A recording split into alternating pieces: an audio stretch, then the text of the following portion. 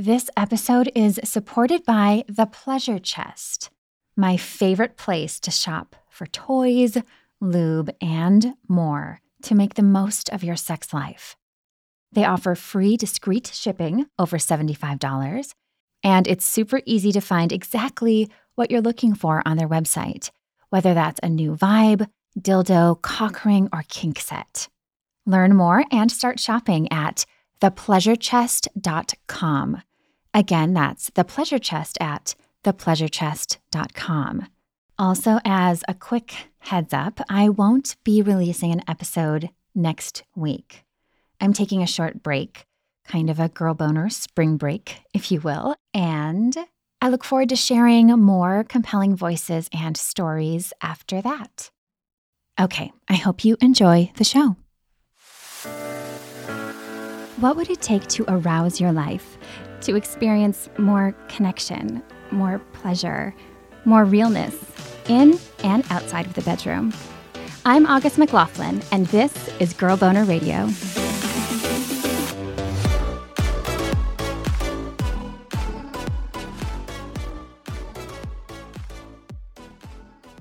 Writer Allison Hope was just beginning her sexual journey at age 15 when she and a friend came up with an idea for a contest.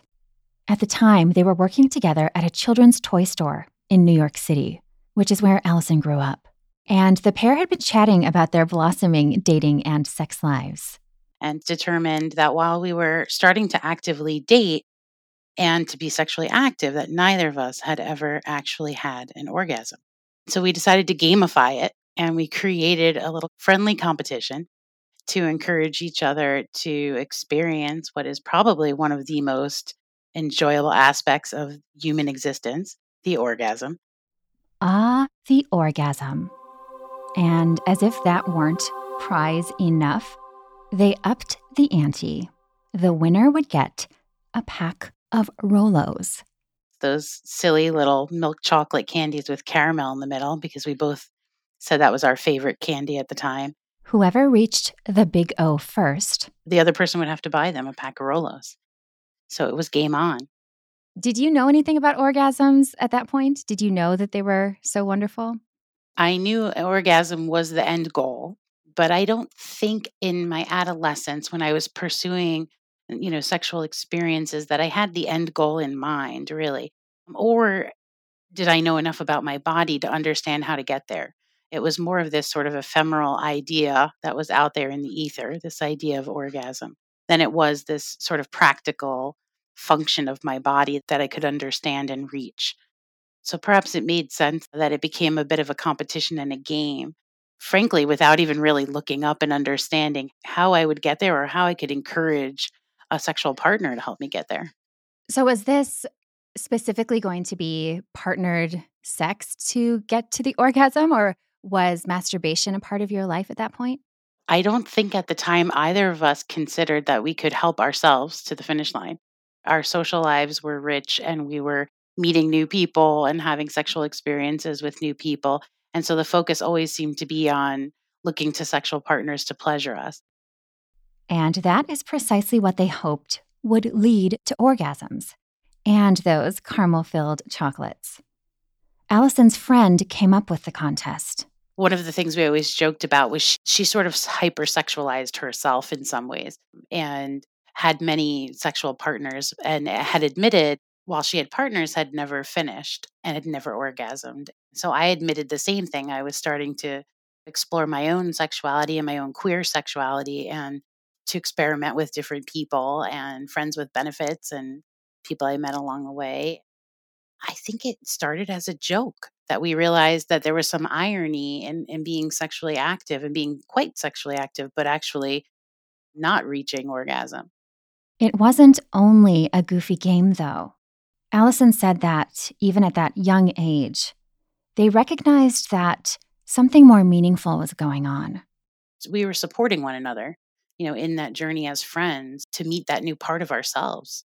And it's funny because in some ways I thought a friendly competition to reach orgasm would help me get there more quickly. It actually added some pressure where I felt like it was a race to the finish line, literally. I wanted to win, and yet somehow I think the pressure made it harder for me to do that. Raise your hand if you relate. Maybe not to the whole Rolo contest part, but have you ever tried so hard to come, pun embraced, or felt so pressured to come by someone else that doing so seemed kind of impossible? Pushiness on anyone's part, unless it's your kink, tends to be a bit of a buzzkill. Allison told a few people she was sleeping with at the time about the contest, and they were supportive. They did their best to cheer her on. Come on, you can do this. I think I had a little bit of a hang up at that moment and a bit of a mental block, which impacted my ability physically to actually reach the finish line. I wish I could tell you that I won the bet, but I did not. I did not orgasm. I did not get my Rolos, but I'm pleased to say that my dear friend won. So at least it was not a total loss for all. And so I was out, 55 cents or whatever it cost at the time to buy her a pack of Rolos. Allison admired her friend, and she was a bit jealous. And those feelings would linger on, along with related orgasm challenges. That mental block stayed with me, admittedly. And I don't know if it was caused by the competition or that was just one piece of it along the way. Allison was still able to flourish more in her sexuality in other ways, though. Not long after the contest and her job at the kids' toy store, she started connecting with a broader queer community in the city. Through my adolescence, sort of exploded into this scene of, exploring my queer identity and moving through different gender expressions and patrolling the streets with my older queer siblings and mothers and fathers, as we called them at the time, and looking for sexual partners and trying on different people for size. And again, the irony there is that I had many sexual partners and many different diverse experiences, and yet still had not found my orgasm. Thankfully, Allison was still able to find pleasure, physically and socio-emotionally, she said. Looking back, she considers the stigma around orgasm, her lack of them, something she put on herself. As a Virgo and somebody who wants to, put their best foot forward and be seen as somebody who has it all together and is enjoying everything and doing well, I sort of devalued the period at the end of the sentence, if you will, and absolutely still enjoyed. I wouldn't say all of the experiences I had. Some were raw and negative, but I absolutely had many sexual and other experiences that I enjoyed through those years. Allison fell in love for the first time at age 18, had an attentive partner, and she enjoyed some very spicy getaways at Fire Island, which is not to be confused with Fire Festival, by the way. It's a thin barrier island off the southern shore of Long Island, and it's known for its protected beaches and resorts. She visited Fire Island annually for about 10 years, starting just after college. She and some friends would rent a house in Cherry Grove, which is known as the queer, lesbian section of the island. And it was basically a party, 24/7.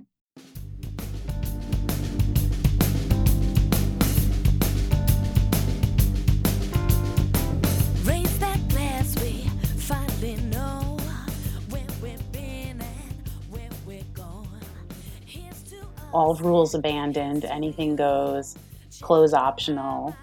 Happy hour starts at 10 a.m., just a total debaucherous blast, she said.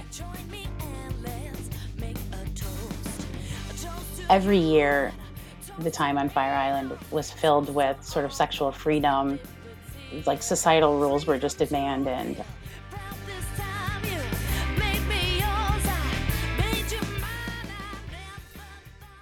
One of the last times Allison visited Fire Island, she learned that there are limits to how much sex she'd like to have. Sexually explicit, debaucherous, couldn't really walk more than a few feet without finding a new sexual partner to have fun with. She couldn't even go to the bathroom or take a shower without an orgy taking place. And she learned that there is such a thing as, quote, too much sex, at least for her. It feels like a silly, in some ways, selfish thing to say. I know some people are out there like searching for partners and for sex at that time, I felt like by the end of the week, I was worn out. I was done, which for me at the time was like a shocking sort of realization. By the end of that week, I was ready to just be alone and be celibate for a little while.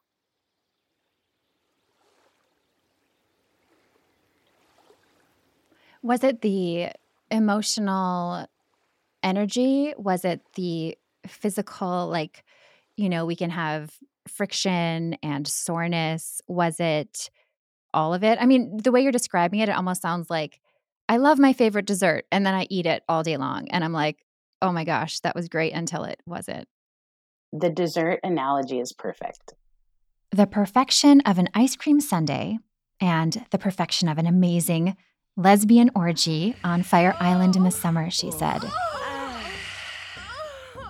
are parallel in her brain. And yes, she was sore physically by the week's end. And emotionally, It takes a lot of energy to engage socially and sexually like 24/7 for a week straight. I was ready to like be alone by myself with a book and my clothes on.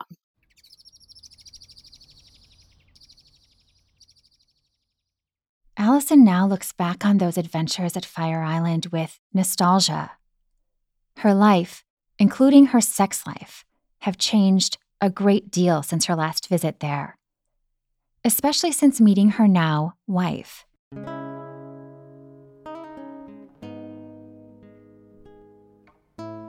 It was a really quiet and beautiful little dance that we did when we first met, very slow and getting to know each other.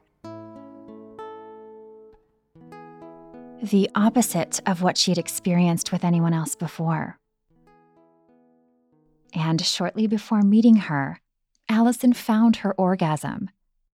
Alone one night, just decided to try it myself and pushed past whatever those mental barriers were that had been preventing me from just relaxing and leaning into, that feeling and that crescendo, if you will. Finally, Allison said, she understood the function and process involved with orgasm, and there was no going back. Every sexual experience that involved sex toward orgasm after that was going to lead to one.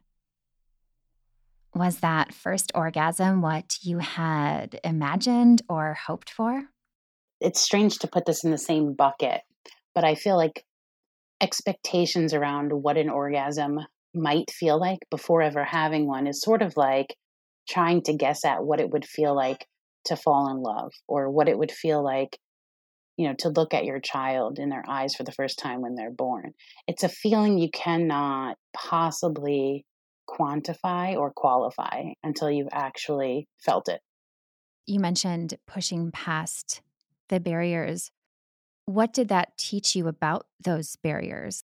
I wish I could say I astutely understood the barriers. I can honestly say I'm not sure. With other things in life, sometimes the thing that feels insurmountable becomes accessible only because you just keep going, and that's the best way I can describe it for myself. That moment when my feet stop moving and I stop walking, I just have to will myself to put one foot in front of the other and keep going. That is the thing that helped me to reach orgasm. That moment where the wall usually stands, I just kept moving through it. And I don't know that it was anything more than that, but it worked. I kind of love that you found it by yourself. Does that feel special to you? Like you'd had all these orgies and these really sexual experiences with so many different people, and then it's like, oh, this is mine. It feels perfectly right.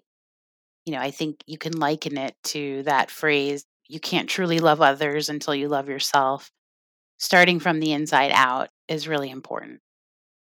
I can't imagine it turning out any other way. I can't imagine that it would have made sense for me to find my orgasm through someone else, with someone else, before I first was able to identify it with myself.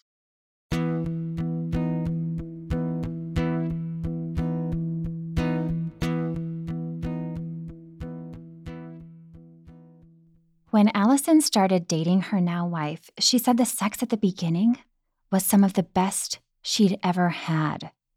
At the same time, she hadn't imagined that she would want exclusivity, much less marriage. Monogamy was not something I necessarily bought into ever. Coming of age as a teenager into my 20s with multiple partners.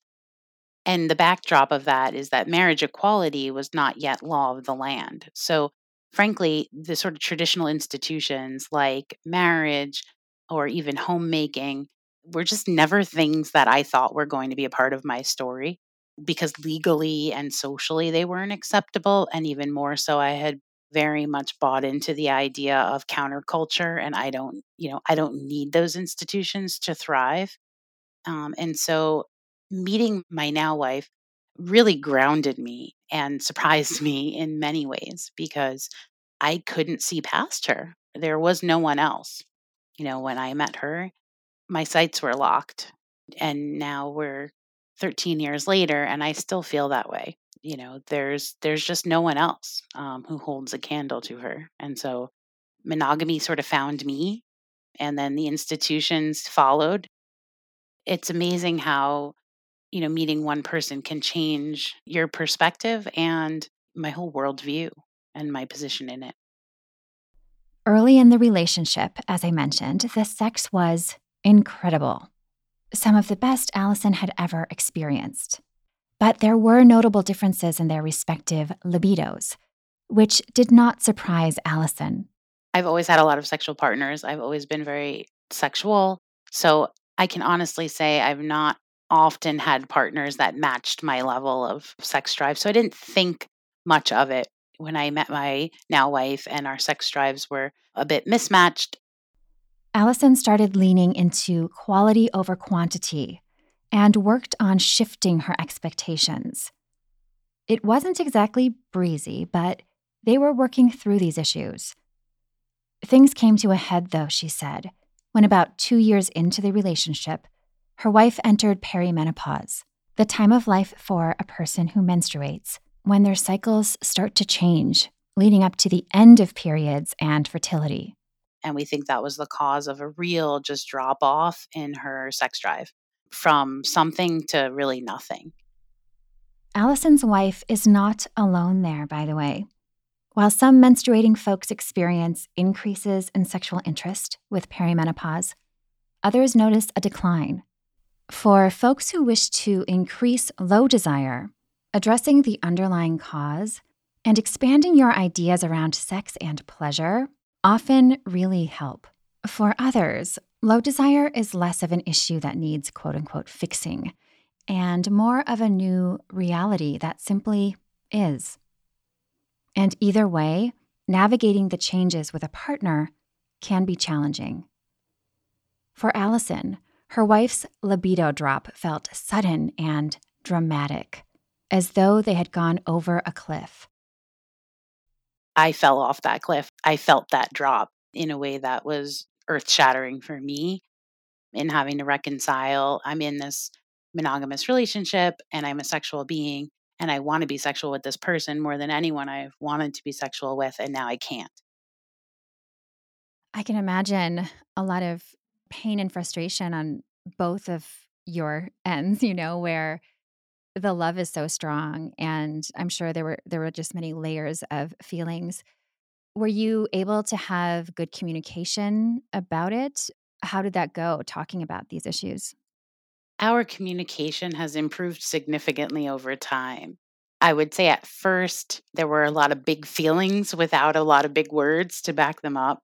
That led to a falling out for a little while, which was actually a helpful thing because we both then were able to gain this additional perspective that, okay, the circumstances may not be, ideal, but the love is still very much there and just as strong as ever. And we want to work through this and be together. So, what does that look like? That has required a Herculean effort on both of our parts in terms of trying to really empathize and understand one another and where we're coming from, trying to meet one another where we are in terms of what are your comfort zones and how are you feeling right now, and just really learning how to communicate in a way that is respectful and where we're not just talking at each other, but we're listening, actively listening. Allison described that process as a journey, one that's been fraught, but also tender and incredibly empowering. They both went through stages of grief, she said: denial, anger, acceptance. There was a point when my wife gave me permission to, go sleep with other people, knowing and respecting that I'm still a sexual being and have both physiological needs and desires and wants. And that she had come to terms with and peace with the idea that I would still be with her, love her, want to come back home to her. And it's interesting because that permission gives me a real sense of comfort and freedom that I would feel much more constrained if I didn't have. Allison has opted not to act on that freedom, which has completely surprised her. And I think in good part, that's because of my earlier experience, which I talked about, that I have had so much diverse sexual experience, so many different partners, all different scenarios. All of that, paired with her marriage and the freedom she was granted, Allison said, made her realize that the most urgent parts of her own sexual needs can be satisfied by herself. She has also learned to separate out her sexual needs and her intimacy needs. For example, she still needs physical affection. And I can get that from my wife. And I still need sexual satisfaction, and I can get that from myself. It's not the ideal, but for me, it is good enough. In addition to the many positive sexual escapades Allison has had, she's also been through cheating. So she recognizes how trust is built and how easily it can shatter. While she believes that she and her wife are mature enough to navigate non-monogamous relationship agreements, which she knows work for many people, they haven't felt like the right move. It's not something that I want to explore right now. If you relate to these relationship dynamics, differences in libido or orientations, you are far from alone. Allison has written about her story before. Her articles and personal essays have appeared in major publications, including The New Yorker, The New York Times, Cosmopolitan, Elle, and more. And whenever she shares about her sexual journey, she hears from folks who relate. They often remind Allison of several years ago, back when she and her wife were first grappling with diverging desires. If you relate, she recommends separating out all of the external variables and social pressures and expectations from what you truly want and need. And it's so easy, I think, for those things to get muddled and conflated. To feel like, well, I'm married, so XYZ should be true. Or to compare your sex life or desires to what you hear about from friends or see on TV. And we have these expectations and these pressures we put on ourselves. And what I found is when I'm able to boil all of that off and look at it almost in a scientific way too, like the physiological. Allison has even been able to pinpoint 1 or 2 days a month, very cyclical, when she knows she is going to physiologically need sex more than others. And I'm able then to separate out the emotion from the physical. And I think that is, that's huge. And that helps you have, honest and real conversations with your partner, know yourself really well and what you need and want. I realize in saying all this how far I have come from that 15-year-old placing a bet on a pack of Rolos to have an orgasm. And I have to say I'm impressed. I'm impressed with myself.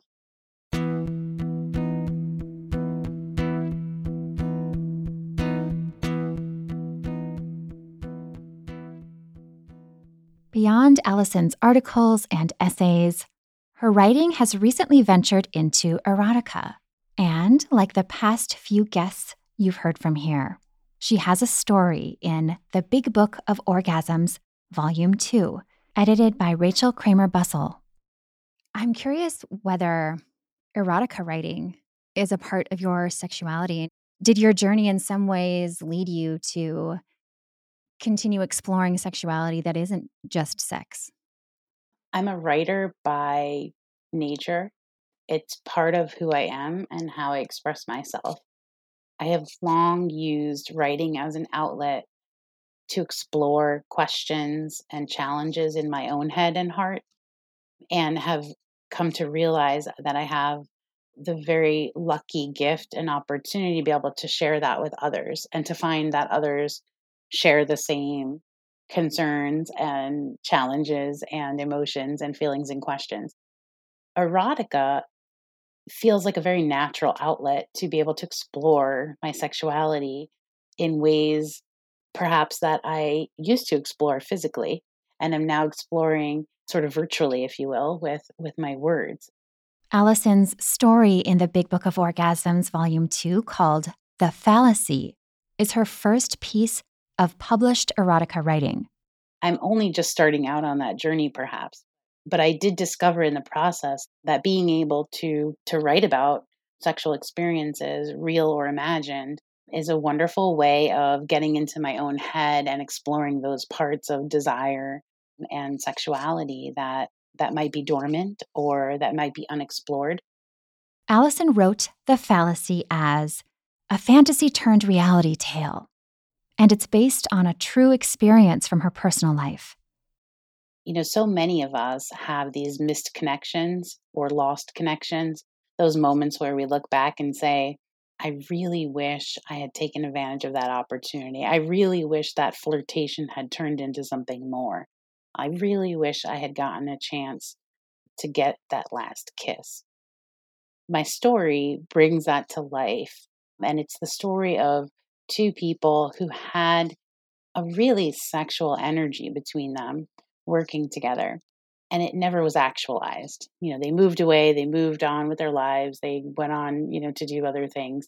And in the story, they come back together 15 years later and they get to complete that fantasy and be together for the first time.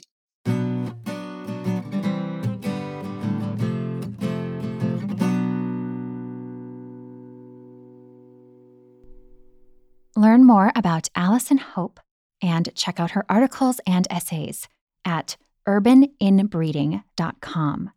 And find her erotica story, The Fallacy, in the Big Book of Orgasms, Volume 2, available at most booksellers or through the link in the show notes. And for more Girl Boner fun, head to augustmclaughlin.com. There you can check out my books, join my Patreon community for fun extras, explore past episodes, and sign up for my email list. You can also support the show by leaving a rating and review on Apple Podcasts, that's the purple iPhone app, or the iTunes Store. I would also love it if you would share links with your friends. Thank you so much for listening.